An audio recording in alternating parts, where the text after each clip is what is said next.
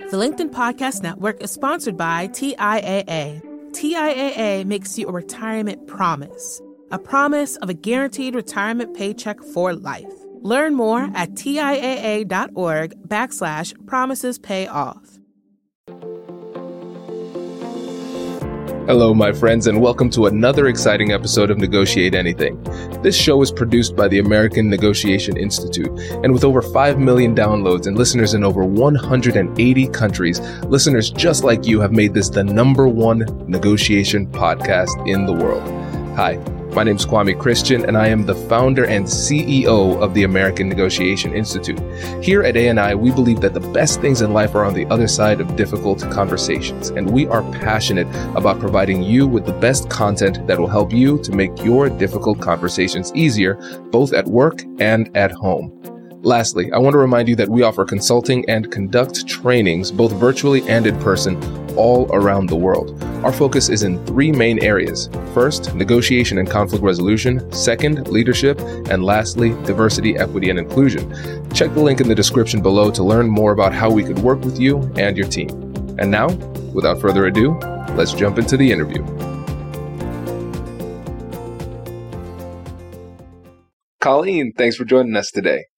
Kwame, thanks for having me. It's my pleasure. So how about you get us started by telling us a little bit about yourself and what you do? Sure, thanks. I'm a bridge builder and a lifelong learner.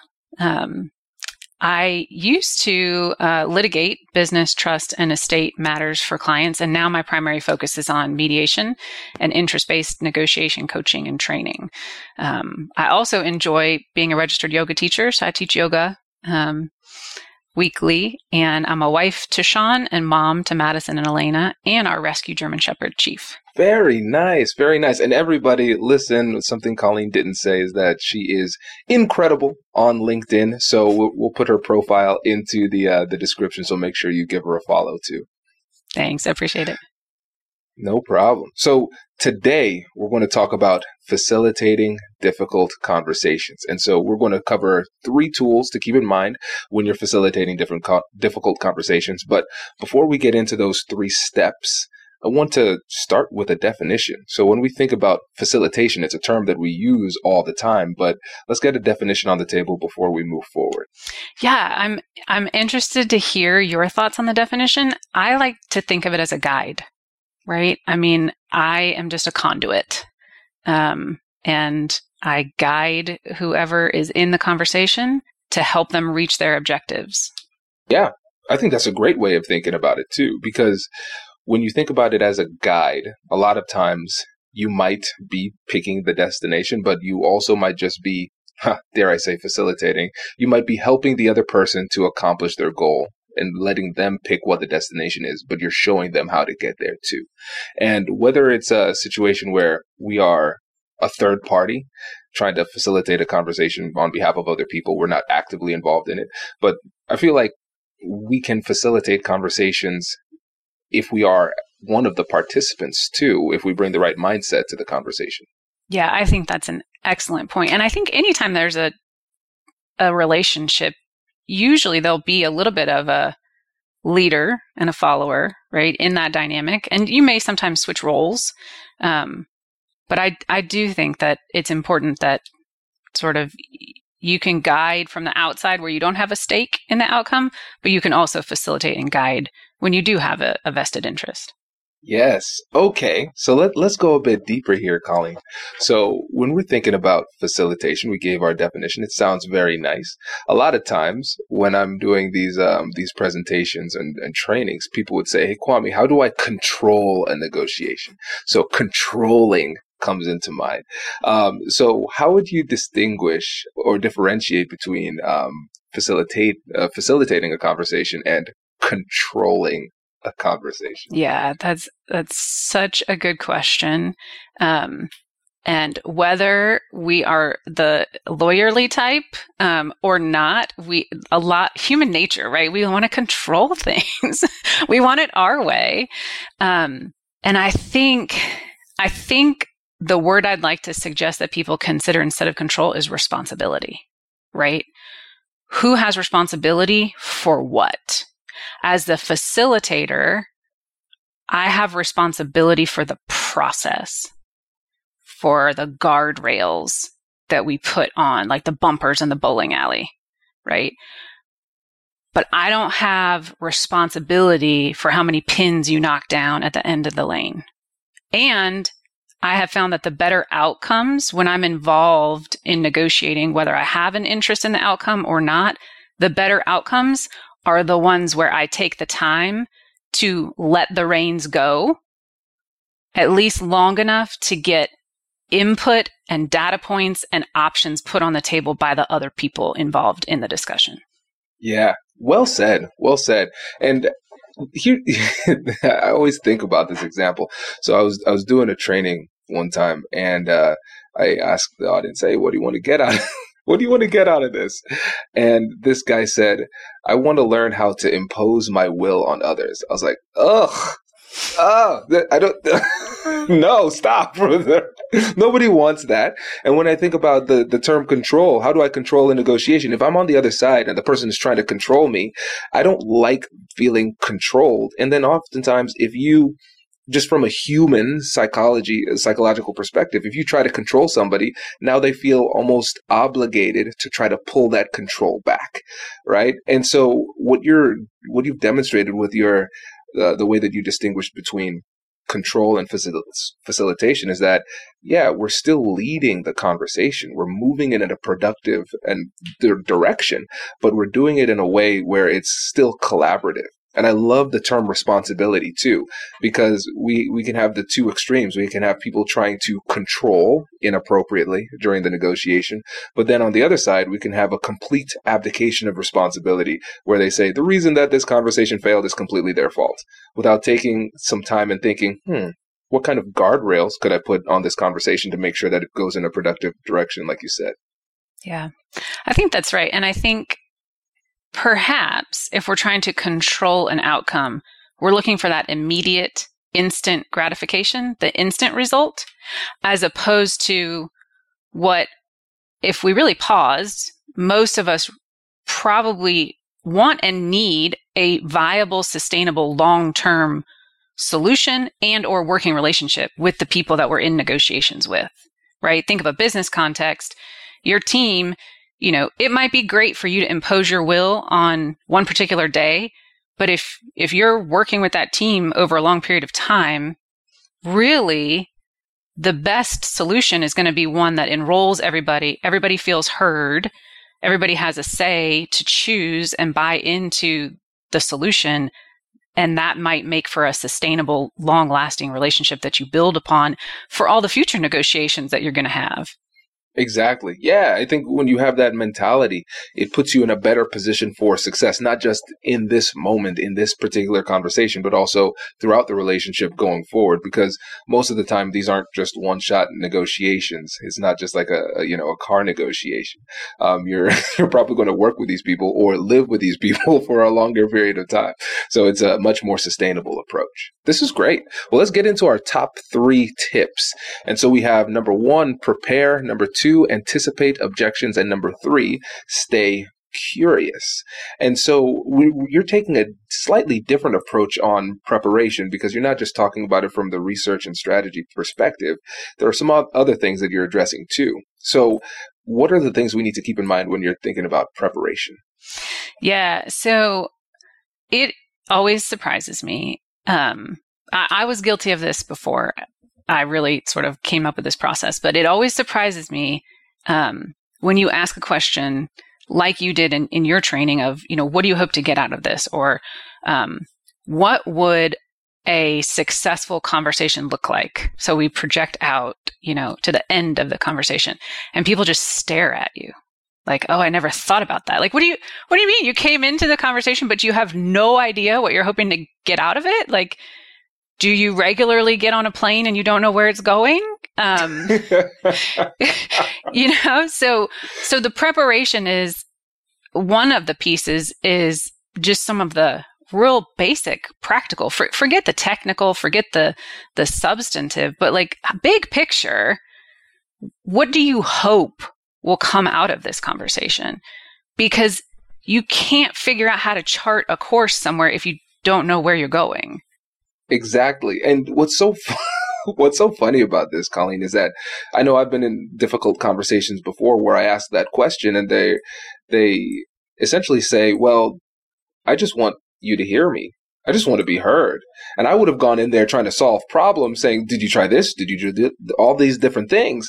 But then when I realized, oh, you just wanted somebody to listen? Oh, this conversation that I was allocating 45 minutes to is just me listening for 11 minutes. They feel good and we go our separate ways. Yeah.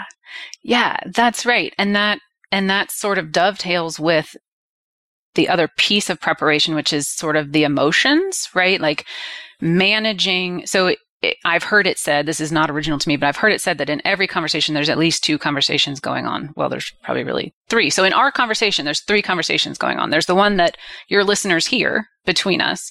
There's the one going on between my ears, and there's the one going on between your ears.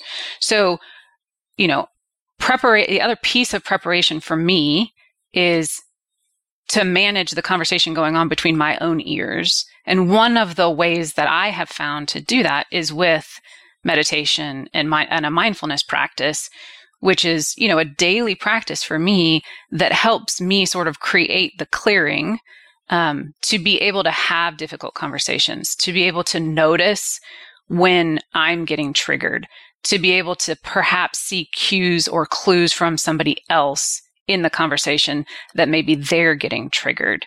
And there's all sorts of MRI studies that show how effective mindfulness is on increasing creativity, improving our ability to problem solve, improving our memory, those types of things.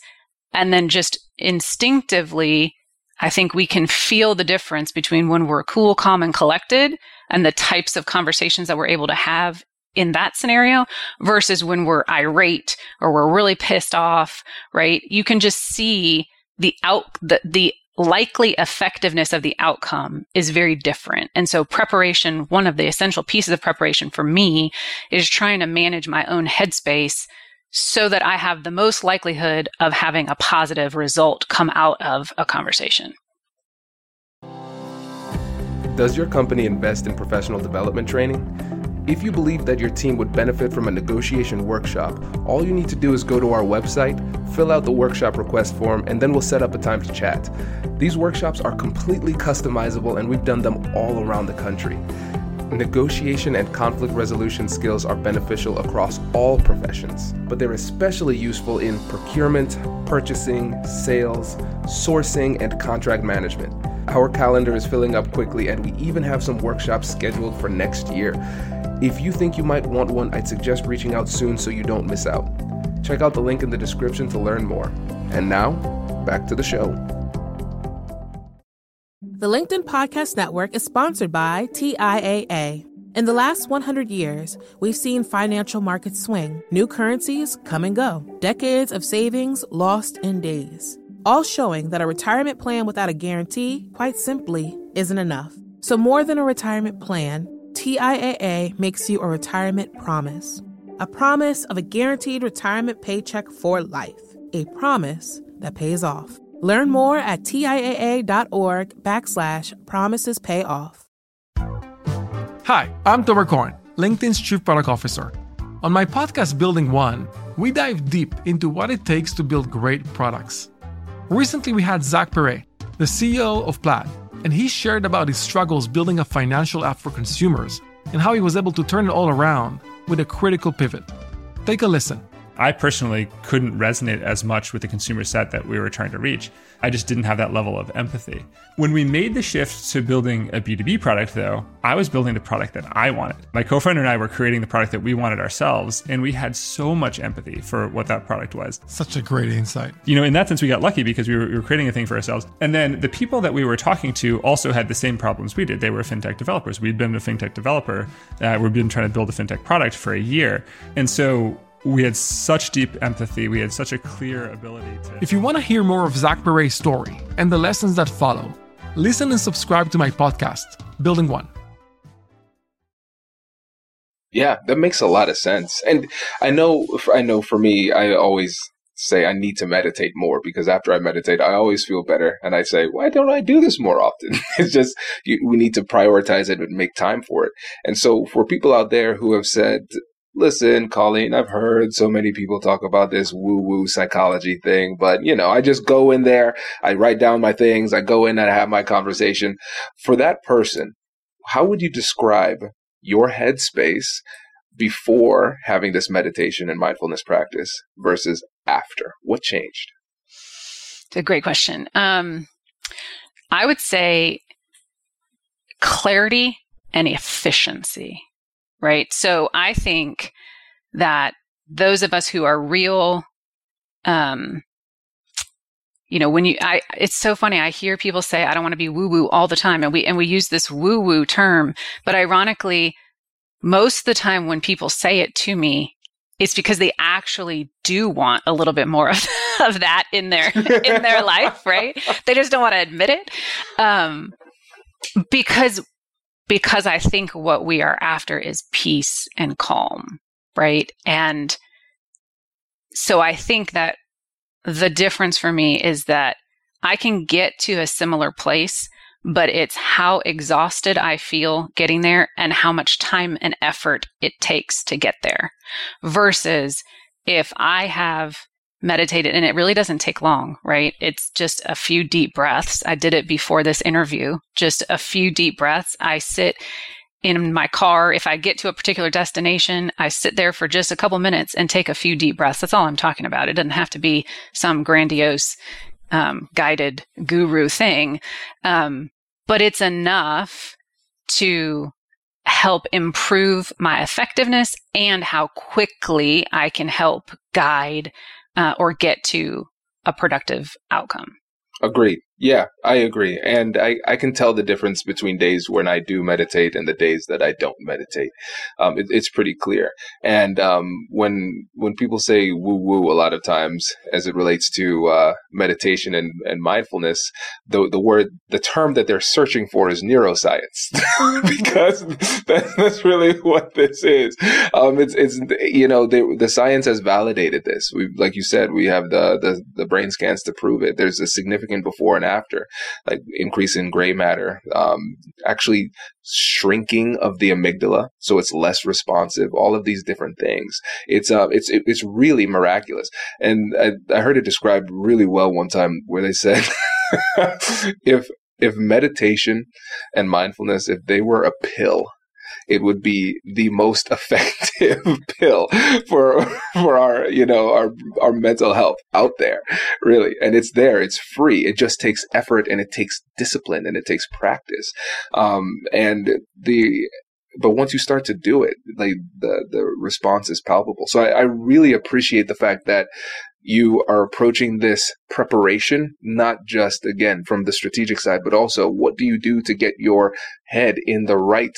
I feel like I'm inadvertently shouting out all of these apps, because we talk about Calm, which is an app. We talk about Headspace, which is a meditation app. That's the one that I use. But we're putting ourselves in the right position to succeed mentally, because you can go through and do all of the appropriate preparation steps. You can have your strategy in place. You can know what you want to say, why you want to say it, and all those things. But if you lose your cool during the conversation, it's not going to come out right. And all of that preparation would be for naught. That's right. And, it's funny because I don't hear anyone questioning phenomenal athletes about their visualization practices or, the way that they meditate and get their head in the right spot before a big game. But yet we somehow can't quite seem to entirely embrace it, in a different context. Yeah, no, you're absolutely right. And I love the fact that you simplified it too by saying sometimes it's just taking a couple of breaths. And when you really understand what meditation is, it's just choosing to focus on one thing and focus on, for instance, your breathing, for example. That's your centering thing, right? You can meditate in the middle of a conversation. And sometimes, you should probably do that multiple times, especially if it's a really heated conversation. I know parents out there can relate to that. And we talk about it as the power of the pause. I know that when I get emotional, the first thing that I want to say is usually the wrong thing to say. And so when it's my turn to talk and I have that opportunity, I turn that into an opportunity to meditate, to center myself and look at it a little bit more objectively. And so I can approach the conversation in the way that the situation calls for. Yeah, I think that's spot on. And I think that I have no better teachers than the 7-year-old and 4-year-old who are in my home constantly calling me on it when I do lose my cool, because they fortunately have social emotional learning classes at school and they know starfish breathing. So, my little 7-year-old holds up her palm of her hand open, like the 5 fingers are your starfish, and, taught me how to breathe in and breathe out. And, and it's just comical when she says, "Mommy, you should have done your starfish breathing instead of getting angry." And I'm like, you are right. And I feel about 2 inches tall and I don't want to feel that way again. So I am really going to recommit to my meditation practice because I don't want to feel like a completely horrible parent. Listen, I know the feeling. Actually, I have a story about this too, and this will be a LinkedIn post eventually. But I remember when a couple of weeks ago we were getting ready to go out in the car somewhere, and so I asked Kai to run inside and get me a bottle of water. And so Kai's shoulders slumped, and he's like, "Daddy, why do I always have to do things for you, but you don't do anything for me?" And so, oh boy, things I wanted to do. And how was your mindfulness practice that day? Oh my goodness. I was not ready, but I felt a mistake coming from the pit of my soul. And so I just stopped and took a deep breath. And I said, "Kai, can you think of any time that I've ever done something for you? When do I do things for you?" And he's like, "All the time." And then I took another deep breath and I said, "So Kai, what was your question?" "Nothing." And then he goes and he gets the water. And I like everything that I would have said would have been wrong. I just had to ask 2 questions, time it the right way, and everything went the right way. But, I had to take a step back and observe my level of emotionality.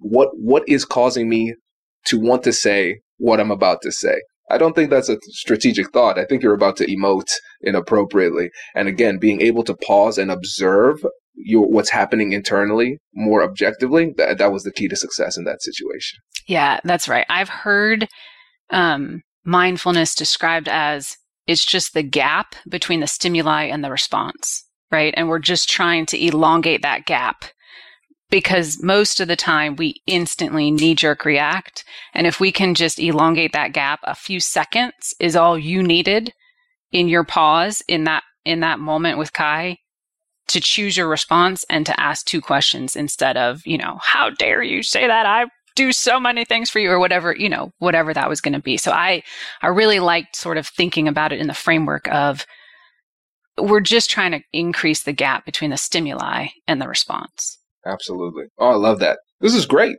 Well, let's move to anticipating objections. Yes. So this is something that comes up all the time in a difficult conversations. People are going to object. They're going to resist. And we need to anticipate that.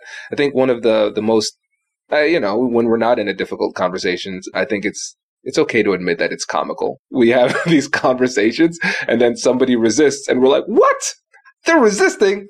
I never would have seen this coming. Unbelievable." Right? So let's talk a bit about anticipating objections. What is it that we need to keep in mind here? Yeah. So, the biggest shift for me was when I got out of my own way, right? Like I shifted from viewing any negotiation from only my perspective to viewing it from the perspective of the other person, right? So it's not, why should they agree with me? Which is sort of, my worldview of this is a great option. You should agree with me. Let me try to convince you of all the reasons why you should, which is really just a nice way of saying what your person in your training seminar wanted, which is how can I control the outcome and impose my view, right?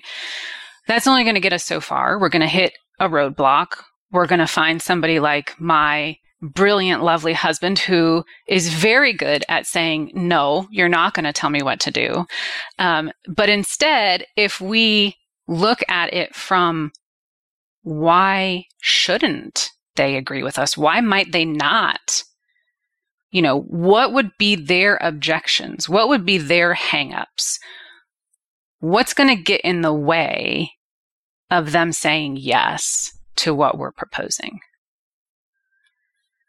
And then, you know, classic debate style, you preempt their objections and you lay out the different reasons, you know, why you can overcome their objections. Absolutely. And you know what's funny, as you said that, because I'm a lawyer, I do this type of stuff. There was that little twinge inside of me that's like, ugh, I don't want to do that.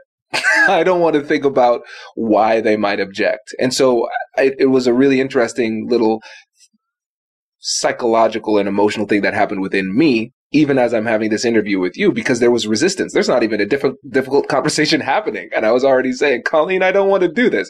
But why? And so I think for me, and this might be similar to other people, is that there is going to be an ego issue too. I think that my position is so superior that it is belittling to me to even consider opposing viewpoints, right? So my ego can get in the way of anticipating objections. And then we also have a self-serving bias. Hey, I like that Kwame guy. I think he makes some good points. And so before I even think about somebody else's points that might be counter to my own, I'm saying, no, I'm not even going to do that because I know my points are so superior, kind of blending that ego with that self-serving bias. And so when you take a step back and think about it objectively as to why people don't take the time to anticipate these objections, because they will come. I think there's a lot of soul searching that has to happen in our preparation, like we discussed before, to understand what our objections to anticipating their objections might be. Yeah, man, that's deep. It's important. It's important work, though. It really is. You know, and when you said ego, I think you're right. And also what came to me is identity, right? Like, in what way does that challenge who you say you are and how you want to show up in the world, right? Do you have to sort of acknowledge that there may be chinks in your armor to even begin to consider the perspective of the other person? Yes.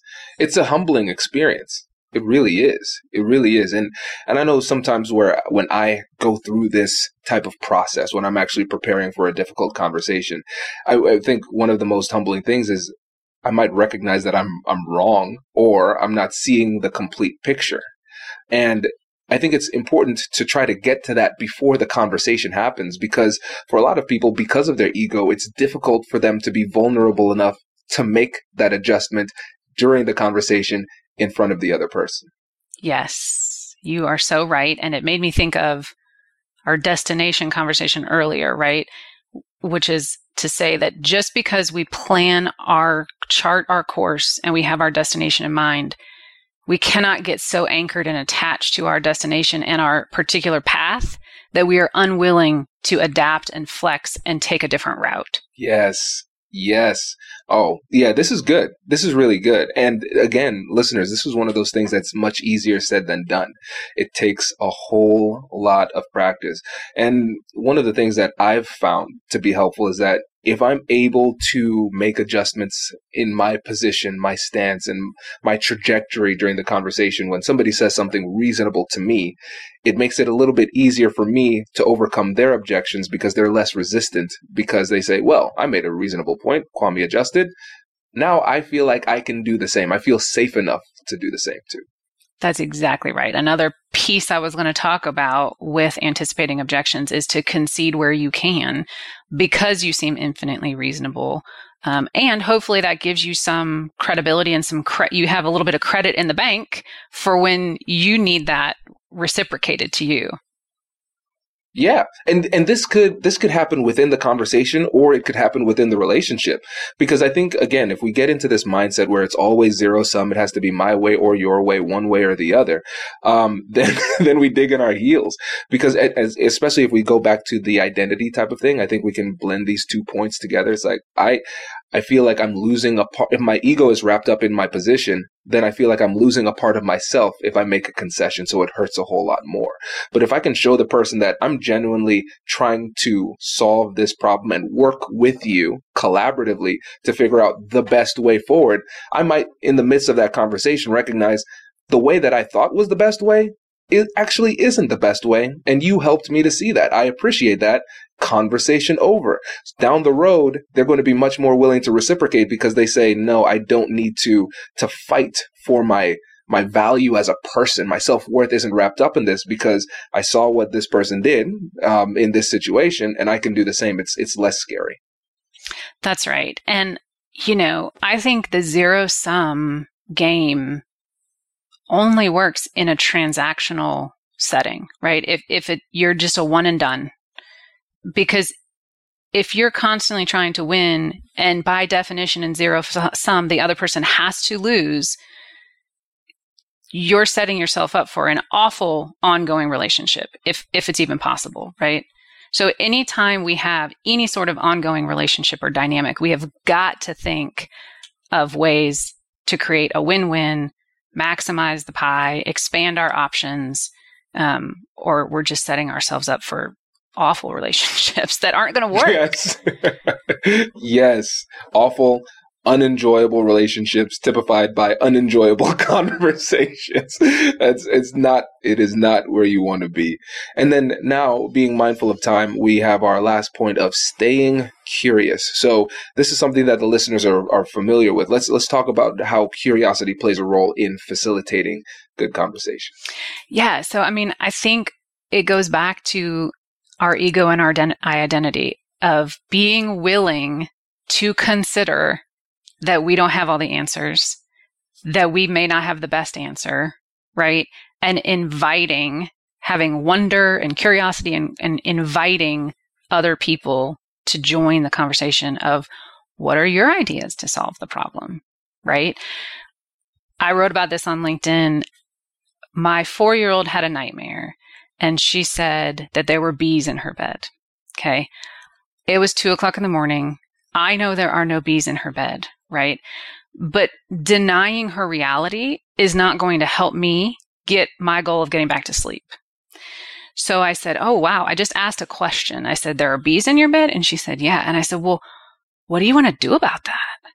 Right? Not, there's no bees in your bed, go back to bed, right? That's the impose my worldview. How do I, coerce somebody? That's that perspective of there's no bees in your bed, go back to bed. But then she'd cry and I wouldn't get to sleep, right? So instead, I just confirmed her perspective. I didn't have to agree with it, but I acknowledged, right? Oh, you think there are bees in your bed? Okay, well, what do you want to do about it? And she said, well, I want you to shoo them away, which is a solution that would have never occurred to me, right? But here I am shooing imaginary bees out of her bed, and she was satisfied. And again, with the efficiency that we were talking about, I quickly got a solution that worked for her. It's not how I would have solved the problem, but it was no skin off of my nose to solve it the way that she wanted. And then we both achieved the objective of getting back to sleep quickly. Wow. Kudos to you as a father of a son who has nightmares all the time. Your performance was impeccable in the middle of the night. I have no skills in the middle of the night. Get out of my bed. Why are you here? That's really great. But I think it's a really great example too, because what's interesting just in life, we always try to find the right answer or we try to find the truth. But that's kind of messy. There's a lot of perspective built into that. And so a lot of times people could look at the exact same situation, see it completely differently, but it's the true reality for each person. And so it's kind of like those dreams. I'm not in your head, but it was very real to you. But you think what I was talking about was a dream. That's what it is to you too, right? And so we don't necessarily need to be perfectly aligned in what the reality is. I just need to take the time to humbly accept what you believe to be true, to show that I understand you and I've listened to you. And then we could still find a solution that works, even though we might disagree on the specifics of the situation too. So that was a brilliant example. Yeah. And I think a lot of, it's important to deal with what is, but I think when we're trying to facilitate difficult conversations, problem solve, and move towards the future and our future relationships, it's, we don't necessarily have to resolve our different experiences or perspectives, right? We need to get to a place where we can honor, acknowledge, and hear and see each other's perspectives without necessarily, having, well, one person's is right. And right, you can both be right in your perspective and your experience and build on, well, how do we go forward from here? Which is sort of, what I try to do in my work is, I'm not going to resolve a long-standing family dynamic from 30 years ago, but I can help you solve this particular problem so that we can move forward and look into the future, right? I'm not going to try to convince my 4-year-old there are no bees in her bed, but I'm going to ask her, how do we solve this problem? And if she gives me an idea that's workable for me, then great, right? And I'm also teaching her that she can solve her own problems in the future so that she doesn't have to come to me each time. So that's the other piece about imposing our perspective or our will on somebody is, if we're in a team, we're not encouraging them to take ownership and responsibility to solve their own problems or propose solutions to the team in the future. Yeah. Oh, this is so good. Colleen, I really appreciate this. I want to keep going, but I promise the listeners I keep it around 30-ish minutes. So that just means we'll have to have you back on, my friend. So before you go, can you let the listeners know again how they can get in touch with you and about your company too? Yeah, thanks, Kwame. It's been great. You can follow me on LinkedIn, Colleen Byers on LinkedIn. I have a website, byersmediation.com. And then my email and contact information is on that website as well. Perfect. Colleen, thanks again for joining us. Thank Really you. Appreciate it. Thanks so much. Congratulations! You've just joined an elite club. By listening to a full episode, you're now officially on the Negotiate Anything team. So welcome aboard. What most team members do is they subscribe to the podcast because that allows them to automatically get the latest episodes of the show. The best things in life lie on the other side of difficult conversations. Keep learning, keep practicing, and keep getting better. Your relationships will improve, your career will soar, and you'll have the confidence you need to get the most out of these crucial conversations. Again, thank you for joining the team. We're excited to have you, and I will see you in the next episode. I'll catch you later.